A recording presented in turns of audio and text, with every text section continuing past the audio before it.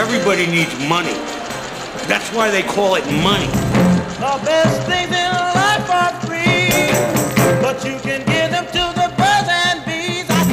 From Fool Global Headquarters, this is Motley Fool Money. It's the Motley Fool Money Radio Show. I'm Chris Hill, and joining me in studio this week from $1 Million Portfolio, Matt Argesinger, from Motley Fool Funds, Charlie Travers, and from Motley Fool Pro and Options, Jeff Fisher. Good to see you as always, gentlemen. Hey, Chris. We'll break down the latest headlines from Wall Street. We will talk toys with industry expert Chris Byrne, and as always, we'll give you an inside look at the stocks on our radar. But we begin this week with the big macro. November jobs report saw unemployment holding steady at 5%. 211,000 jobs added, Jeff Fisher, and the two previous months revised up. This is a good-looking report. It does look good, and Wall Street has had a happy Friday as a result, and people are anticipating the Fed increasing interest rates. It looks even more likely that they will about 2 weeks from now. So, strong enough economy to inch rates higher for the first time since 2006 has people a little more optimistic about this December. Pretty interesting, because in previous times we were talking before the show where there'd be a strong jobs report. The market would conclude that, well, all right, the next Fed rate hike is coming, and the market would sell off. And of course, it didn't on Friday, which I think is a good sign. Is this a signal that people on Wall Street have grown up and have just decided to accept this? There might this? be some maturity. They're so tired of, let's just get this rate hike done. The other thing I like seeing, Chris, is that year-over-year pay increased again, a 2.3% year-over-year increase in pay, which is good. All right, let's get to some of the big company news this week. Executives from YouTube met with executives in Hollywood to discuss licenses for new content. Maddie, they're looking for premium content for Red, which is their new monthly, $10 a month, their new premium video service. You've got Netflix, you've got Hulu, you've got Amazon Prime, and now here comes the 800-pound gorilla. Yes, it is a humongous gorilla, and it is a little bit of an about face for Google, because when they launched Red back in October, it was really about focusing on kind of their homegrown YouTube talent, getting rid of ads and having some exclusive stuff that was all just sort of self-made and self-developed. Now they're saying, well, maybe that $10 a month isn't enough to justify, someone sticking with that. So they're going out and they want to go out and get some not only original content, but also licensing content, popular TV shows and movies. It's an expensive game to play, and Netflix is on pace to spend more than $3 billion a year on content. But gosh, Google has enormous cash reserves. I think if there's anyone that's going to do it and can do it at a big scale, of course, it's YouTube. By the way, the second most popular search engine in the world behind Google, which is amazing. I still think Netflix has such a huge lead, but it's hard not to count YouTube as now a big competitor in that space. Charlie, if you're a TV studio, if you're a movie studio, it must feel like Christmas every day now with all of these different services, and now Google coming in with a big bag of money to say, what do you got in your library? We're shopping. Yeah, this is the boom times for them. If you're a content creator, you get to shop your wares. Not just to the online streaming guys, but to broadcast TV, the cable channels. Really the world is your oyster at this point. Google really has their work cut out for them, though, because not just Netflix, Amazon Prime's video offering is solid. Hulu has recently brought in Showtime, a very compelling offering. The interface there is really slick, very well done. I think there's three strong competitors. YouTube definitely has the online audience, the expertise, and the money. It's not easy to do this and do it well. Well, and of course, biggest winner, I think you're right, Chris, is content makers. You just have so much more distribution and potential cash. But again, cable. Traditional cable packages, cable companies. The landscape just gets a little more muddled. And if you're spending $10 a month on Netflix, on YouTube, on Hulu, on HBO, which is a little more expensive, you really have just a treasure trove of content. Why go beyond that for most people? Yeah, and if you want to see the future of television, just look at anyone who's in their 20s or younger.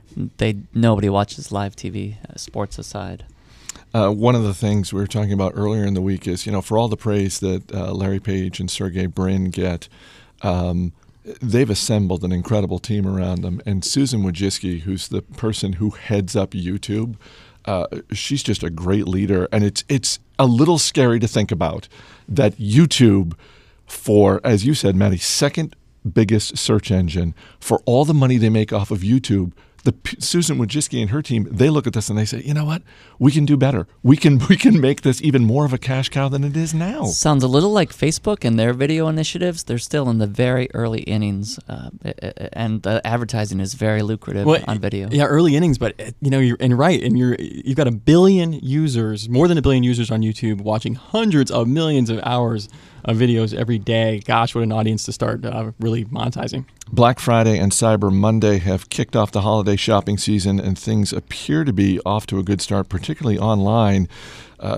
Yes, we saw the typical video of the crowds on Black Friday, Charlie, but we also saw online shopping up double digits and sales on Cyber Monday topping $3 billion for the first time. Yeah, it's really become more than just Black Friday. It's more of a season of deal shopping in an omni-channel way, especially with the millennial audience, which came out in force this holiday season. That said, Black Friday still had by far the most people in the stores compared to Thursday and Saturday. Almost double as many as people were in the stores on Saturday, with 74 million people, according to the National Retail Federation. So the idea that people do like to go into the stores, hunt for deals, wrestle with other shoppers is still intact. But from my standpoint, I like to do it online.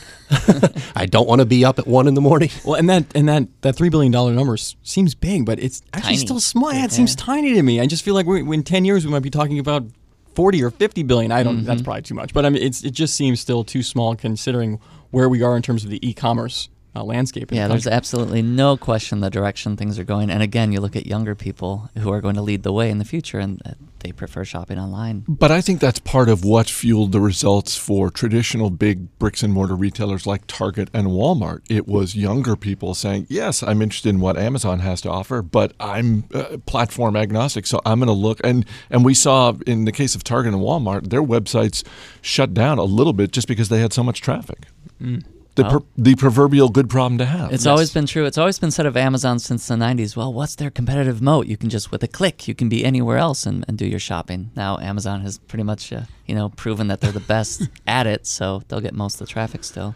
Yahoo's board of directors met for 3 days this week, and central to the discussion was the question of whether Yahoo should sell its internet businesses at the core. Leaving what? Well, that's the question. So they've got the stake in Alibaba. They've got Yahoo Japan. If they sell their core U.S. media businesses like Yahoo Sports and Yahoo Finance, what are they? I don't know. And the main assets they have include Yahoo Mail and Tumblr. And so if you gut the core, as it were, I don't know what's left. But on the people are estimating they could get 2 to 8 billion, a wide range, to sell the core business, with about 4 billion being the median estimate. Revenue has been flat since 2012, at least, since Marissa Mayer took over. $5 billion in revenue, hasn't gone anywhere. But I don't blame her. I think once you lose traffic, and once the landscape of the internet has changed as drastically as it had to Google's favor and Facebook's favor, it's very hard to get people to come back. I mean, think about how much the internet has changed since Yahoo was the king of search. I can't even summarize how much it's changed, but it's a completely different game. Right, and like Jeff, I kind of struggle to see what Marissa Mayer could have done with Yahoo. One area, though, we said, Chris, you mentioned Yahoo Sports. The one area that I think Yahoo had just this incredible lead in, an incredible audience, was for fantasy sports. And that was all mostly free back in that, back several years ago. I just feel like they had an opportunity to be the FanDuel and the DraftKings. They could have created a multi-billion-dollar business there if they had really jumped on that. But other than that, it's really hard to argue that it's not much more than a way if you want to invest in, Alibaba, or I know they have Yahoo Japan, which is apparently fairly popular as well. But if they're serious about this, Charlie, I have to believe they're going to have bidders. I mean, it's easy for me to imagine a behemoth like Comcast looking at their entire portfolio and saying, you know what, we can get a little stronger in sports, so let's kick the tires on Yahoo Sports and see if that could fit for us. One of the rumored bidders was Verizon, who took out AOL. And they very well could be interested in Yahoo's assets because, their stable telecom business apparently is not enough, and they want to do media media and ads and over-the-top streaming as well. So we'll see what happens.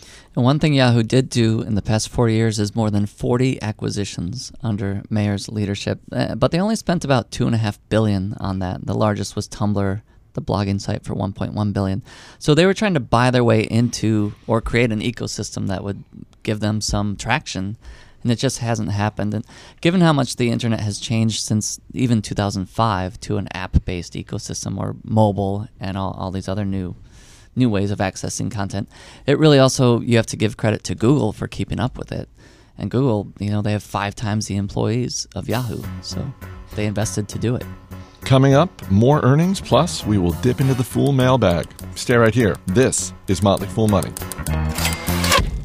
If you got the money, I got... Welcome back to Motley Fool Money. Chris Hill here in studio with Matt Argersinger, Charlie Travers, and Jeff Fisher. Ambarella is the tech company that's a key supplier for GoPro's video cameras. Third quarter revenue rose more than 40%, but weak guidance for the fourth quarter overshadowed that, and shares of Ambarella falling a little bit this week, Matty. Yes, the guidance was it. I mean, the 40% growth year over year looks great from the previous quarter, but the current quarter they're guiding to 65 to 67 million, which is below expectations, and showing growth of only 4% year over year. That's not quite great for a high-flying tech company like Ambarella. And of course, the culprit you hinted at is headwinds in the wearable sports market, which of course means GoPro. And these companies are kind of joined at the hip. Ambarella supplies the chips that go into the sports cameras. Fortunately, they have some other markets they're in, the security camera market, the automotive dashboard market. Those are helping offset a little bit. But until GoPro turns around, and GoPro itself is a pretty remarkable story, the stock was recently trading below $18. This is a stock that was trading post-IPO almost $100 less than 2 years ago, and really just perception of a slowdown in the camera market, lower pricing, really hurting it there. And of course, Ambarella's taking the pain from that as well. That's really the case with GoPro.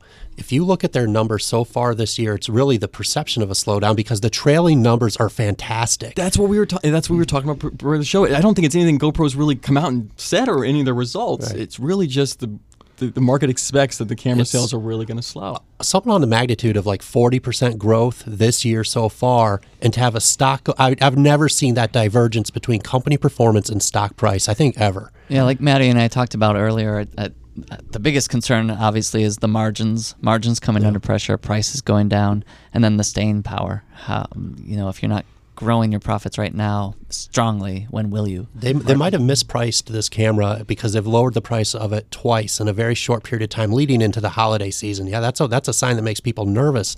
But it's really only one product out of several cameras they sell. They have a lineup of price points with different quality.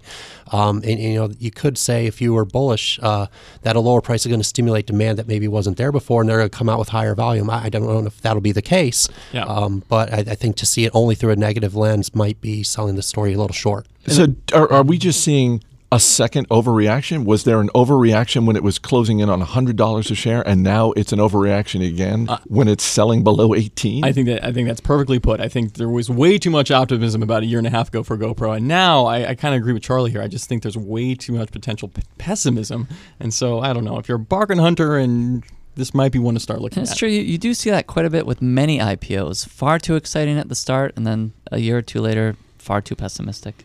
Barnes & Noble's second quarter was a train wreck. The company lost nearly $40 million. Revenue was down. Stock falling more than 20% on Friday, Charlie. Yeah, this is a brutal quarter for Barnes & Noble. Their sales are down 4.5%. Interestingly, the retail stores were virtually flat if you back out the Nook. The Nook has been really just an anchor on this company for years. They did a new web with bn.com that disrupted the online experience. Sales were very underwhelming there. I think they were down about 30%. The Nook was down 32%. So unlike a lot of other retailers we talked about earlier in the show with Cyber Monday that were doing well, Barnes & Noble just is not getting it done online, not getting it done with the digital orders through the Nook, but the traditional business, the selling of physical books in their stores, actually holding up. And I found that to be a little surprising, but that's the bright spot for Barnes & Noble. Well, and they sold off their college bookstore business in August, so I think there was a lot of anticipation on this quarter. This is the first full quarter that we see how they do without that. I don't know. I don't think anyone's expecting it to be this bad. No, the guidance for next year was for sales to be up 1% on flat comps, and then they were very vague, but they were like lose a little bit less money on Nook. That's not an inspiring comment. Radio@fool.com is our email address, radio@fool.com. Question from Sam Waterbury in Chicago. I know the Motley Fool usually likes to see corporate leadership with significant share ownership as a way of them having some financial skin in the game. If seeing CEOs selling shares is typically a red flag, should long-term investors be worried by CEOs' share donations? Mark Zuckerberg's recent announcement appears altruistic, but is it a sign that he no longer sees Facebook stock as a source of growth? Maddie, referring, of course, to earlier in the week when Mark Zuckerberg and his wife announced that over their lifetime they'll be donating 99% of their Facebook stake. That's the key right there. It's over their lifetime. So, Sam, I wouldn't worry at all about this because I feel like Warren Buffett, for example, probably could have said the same thing and might have said the same thing 10 years ago. His intention is also to give away something on the order of 99% of his wealth.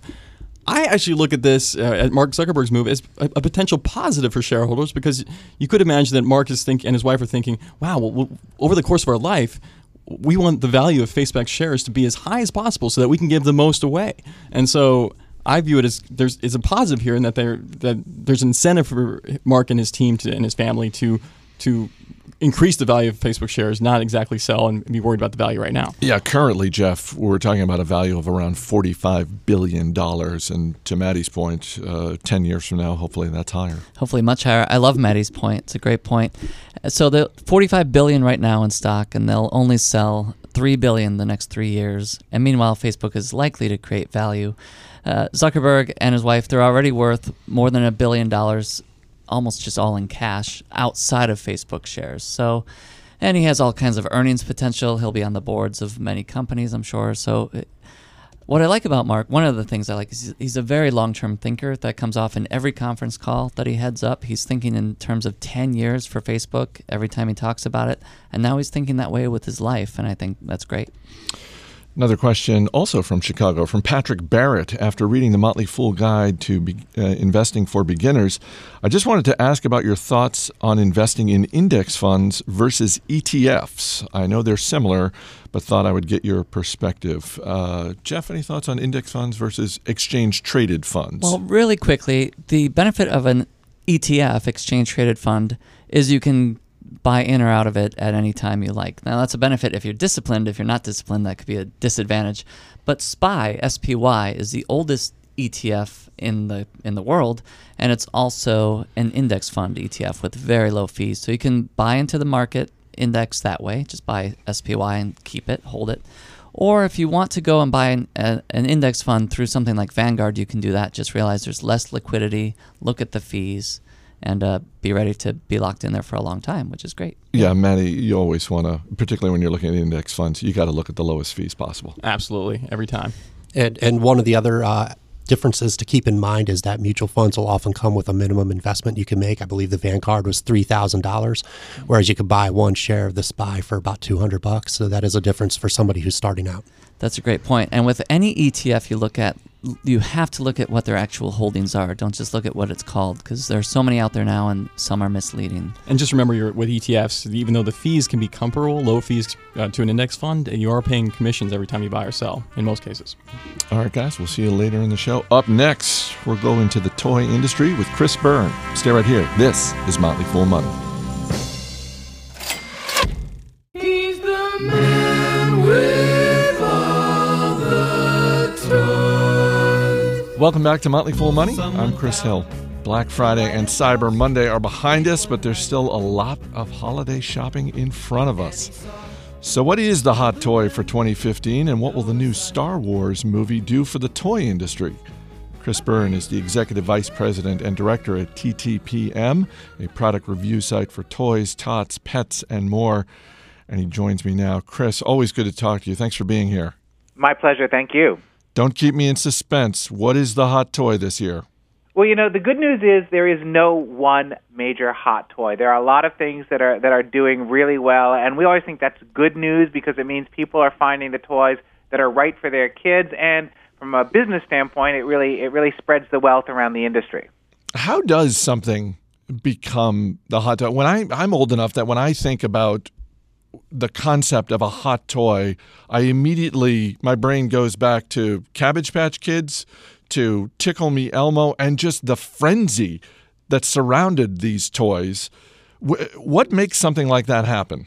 Well, that's when you get a fad, and nobody can predict a fad, and nobody can market something. If they tell you it's going to be a fad, you look the other way.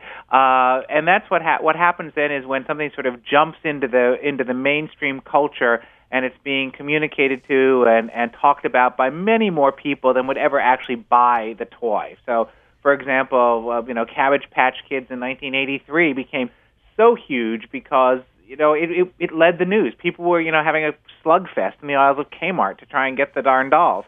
So it really did become a news story, and then, of course, more people wanted it, and it just took off. It had a life of its own.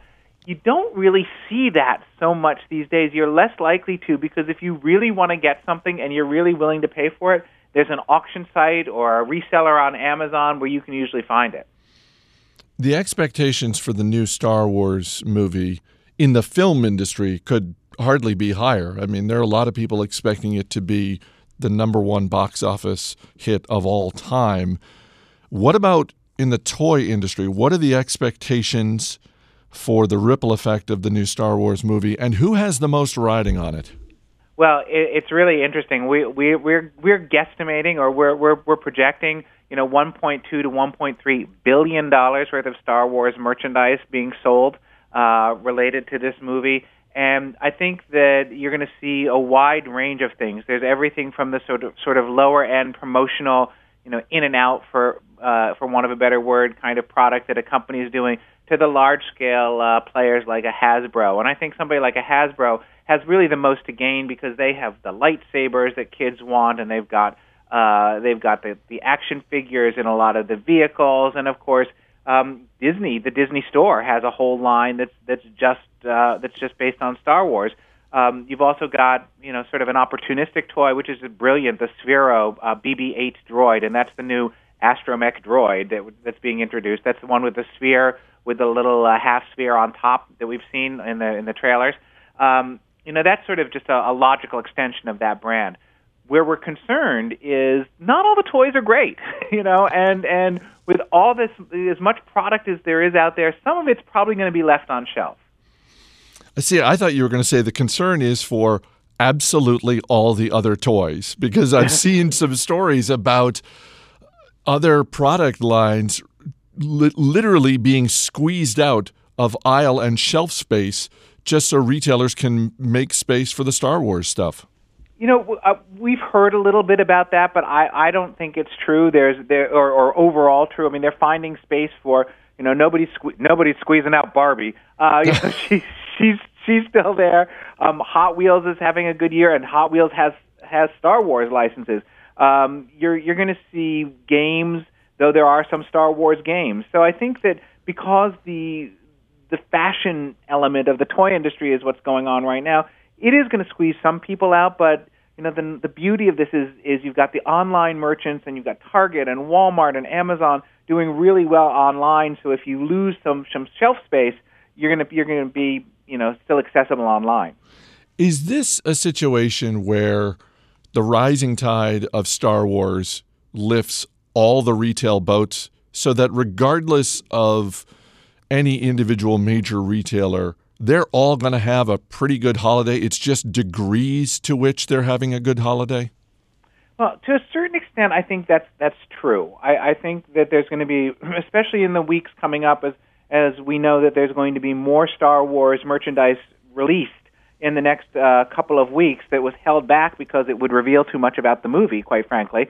And so you're going to see more of that. So you're going to drive traffic into the store after people may have done their toy shopping already. So if they're going back in for new Star Wars stuff, that's really the benefit of something that's hot, either a property or a product, is it does drive store traffic. That said, you're not necessarily a kid who's not into Star Wars, and there are some, maybe too young or whatever. They're going to want something else completely different, and that's been good for the tech sector of the toy industry, like the like VTech or a little bit Leapfrog with their Epic tablet, and some of the games like Hasbro's Pie Face, which is just a ridiculous game where you get smacked in the face with whipped cream. I love it already. I'm glad you mentioned technology because I remember a few years ago you and I were talking about toys and technology and the degree to which that line gets blurred. And I'm curious, from your perspective, which companies are doing a good job of marrying technology to toys? I think a lot of the companies have gotten much better at it, and if you look at some of the apps that are out there now, they're much better than they were a couple of years ago. There's a small company out of Portland, Oregon called Zing that has a very hot line called Stickbots, which is STIKBOT. And these are little 2.5-inch tall robots with suction cups on their feet and hands, and you use the free app to create stop-motion movies. So, and kids are doing that. They love playing with them. So that app is really well integrated into the play pattern. Similarly, with a company called WonderForge, they have a Disney stop-motion movie maker that's designed for even younger kids. So it's where the technology enhances the play pattern or extends the play pattern. It really works well. If it's you wind up the toy, go have a sandwich, and come back, then the technology really doesn't add to the play. And technology within the toy industry is not necessarily anything new. If you go back to, even the 1970s where home video game systems really started to come into existence. But it does seem like the iPad and the rise of tablets over the last few years has essentially blown that wide open. And I'm curious how you think tablets have changed the toy industry. Well, it's really interesting. I think tablets are part of children's lives. I mean, no 9-year-old or almost every 9-year-old alive today has lived in a world where there's a smartphone, and you don't always think about that. So this technology is kind of like the air to them. They don't think twice about it. It is a little bit of a myth that kids only want to play on that because you go out in public and you see kids playing with the tablets or the phones. But I think that today's kids, what that means is the technology isn't magical enough. It has to enhance the play pattern, and I think that's where a lot of the toy companies have been focusing and addressing and expanding their work. So what do you say to parents who are concerned about quote-unquote screen time for their kids, and they're trying to manage that because left unchecked, your kid just becomes a zombie? Well, I think that you're still the parent. You get to set the rules. And it's really we talk to a lot of parents, and a lot of them are very successfully saying that we're limiting screen time to X amount of hours in a day or a week, and the kids know that they can use that, but at other times they need to be doing other things, and kids will do other things. I mean, even as we've seen the boom in technology, we've seen a tremendous growth in arts and crafts and Lego, and all of these things that are tactile or physical or creative that bring things into the physical world. So I think that balancing that out, we talk a lot about the balanced toy box. Just like a balanced diet, kids need these different types of play experiences. You're listening to Motley Fool Money, talking with Chris Byrne, toy expert, executive vice president at TTPM, and author of the recently released book, Funny Business, Harnessing the Power of Play to Give Your Company a Competitive Advantage. What are a couple of things we can learn from games that can help us in the workplace? There's a lot. First of all, you need to know the rules to play the game. Every company and every organization has its rules, either written or unwritten. And, knowing how a corporate culture works is really important because it is like a strategy game, or it certainly can be a strategy game. The other thing that I really love is about we discovered is what we call drop it if it doesn't work. When have you seen a child with a toy going, I know if I just spend 8 more hours on this, it's going to be so much more fun. Kids like say, oh, this isn't fun, and they go on to the next thing. Similarly, we see businesses time after time invest in ideas that aren't working, whether it's the ego of the manager, or you're trying to gratify something, or for whatever reason, it's clearly not working. And we see millions of dollars go down the tubes as people try to make things work that aren't really viable. The Motley Fool was started by two brothers, David and Tom Gardner, who are very much lovers of games. David Gardner loves board games more than anyone I know, and he certainly owns more board games than anyone I know.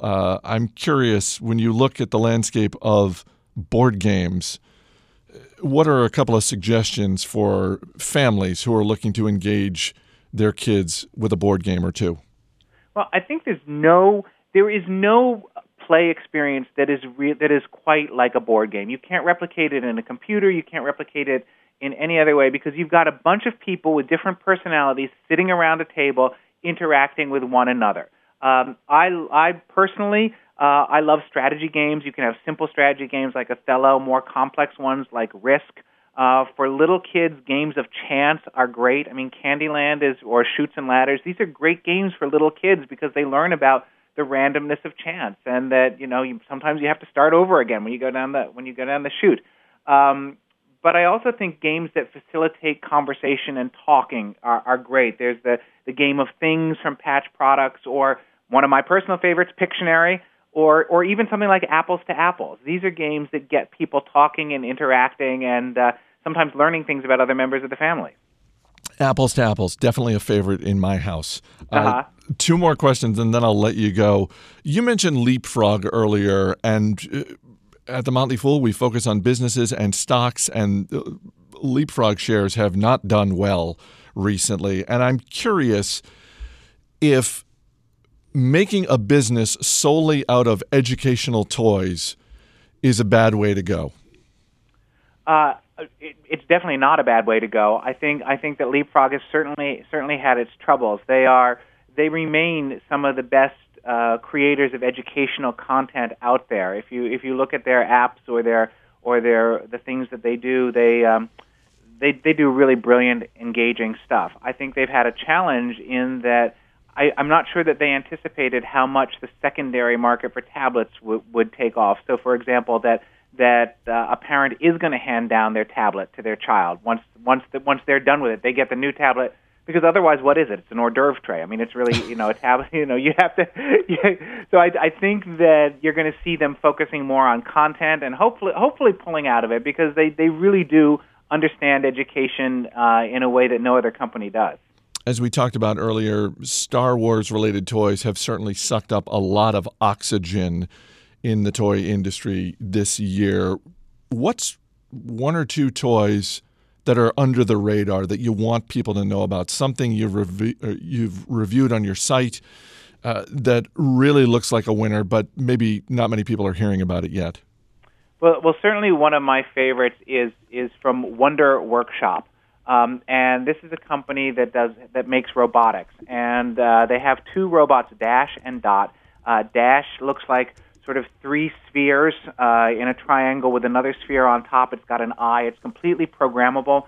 Dot is a sort of just one sphere, and the two can interact with each other. What I love about these is that you are teaching kids essentially coding, but it's in the context of play. Kids are having a wonderful time as they play with things. So I think that's really, that's some of the best learning as they are engaged in all kinds of interaction and experimentation and trial and error and all of the things that are great about play. And the other thing I like, just because I think it's really gorgeous, is an item called Spinios from Fisher-Price, and it's kind of like a perpetual motion machine. If you remember the sort of wire things with the magnetic wheel on it that you turned around, this is like a big contraption. It stands about 2 feet tall. It's got a magnetic track on it, and they've got these little sort of they look like yo-yos without strings on them, and they roll up and down the track. It's really colorful. And what we like about it is it really is, again, trial and error for kids. It's cognitively appropriate. It grows with them, and it fosters exploration and creativity. Before you buy a toy this holiday season, go to ttpm.com and check out the reviews from Chris Byrne and his colleagues. Chris, have a great holiday season. Thank you so much for being here. Thank you. My pleasure. Coming up, we'll give you an inside look at the stocks on our radar. This is Motley Fool Money. I like big boy toys, motors and lights.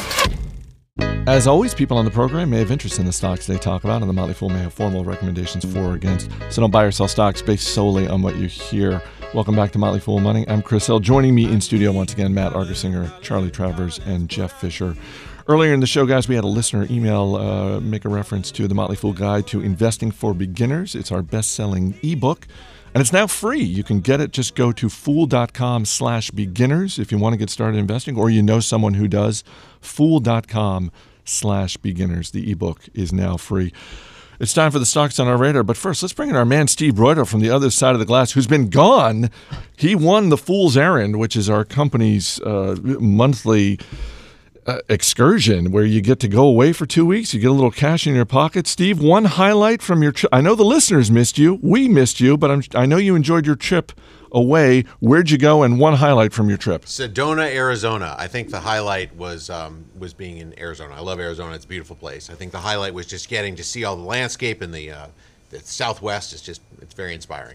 All right, let's get to the stocks on our radar. Matt Argersinger, you're up first. Lots of pain in the pipeline business, for almost a year now. And, I was very tempted to pick Kinder Morgan, which has just been destroyed. But instead, I'm going with Spectra Energy, ticker SE. It's a company we've bought several times in $1 million portfolio.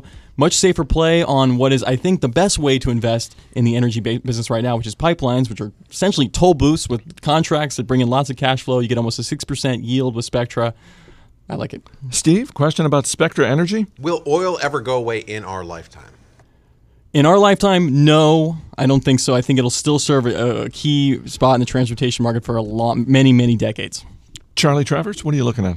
In a tough environment for restaurant stocks, Panera has really been bucking the trend. CEO Ron Shaich and his team over the last few years have done a lot of great work removing customer pain points, making it very easy to order online and just pick up and avoid the long lines. Nobody wants to wait 10 minutes for their lunch. And that's allowed them to break out into additional areas like catering and small deliveries. So I really like what that team has done in the last few years. And the ticker? PNRA. Steve, Panera Bread? Does Panera promote loitering? It just seems like couches and a fire. Everyone's hanging out and reading for about 6 hours with one cup of coffee. It's like the anti-Starbucks in that regard. Jeff Fisher, we got about a minute and a half. What are you looking at? All right. It has been fun to see Panera roll those changes through.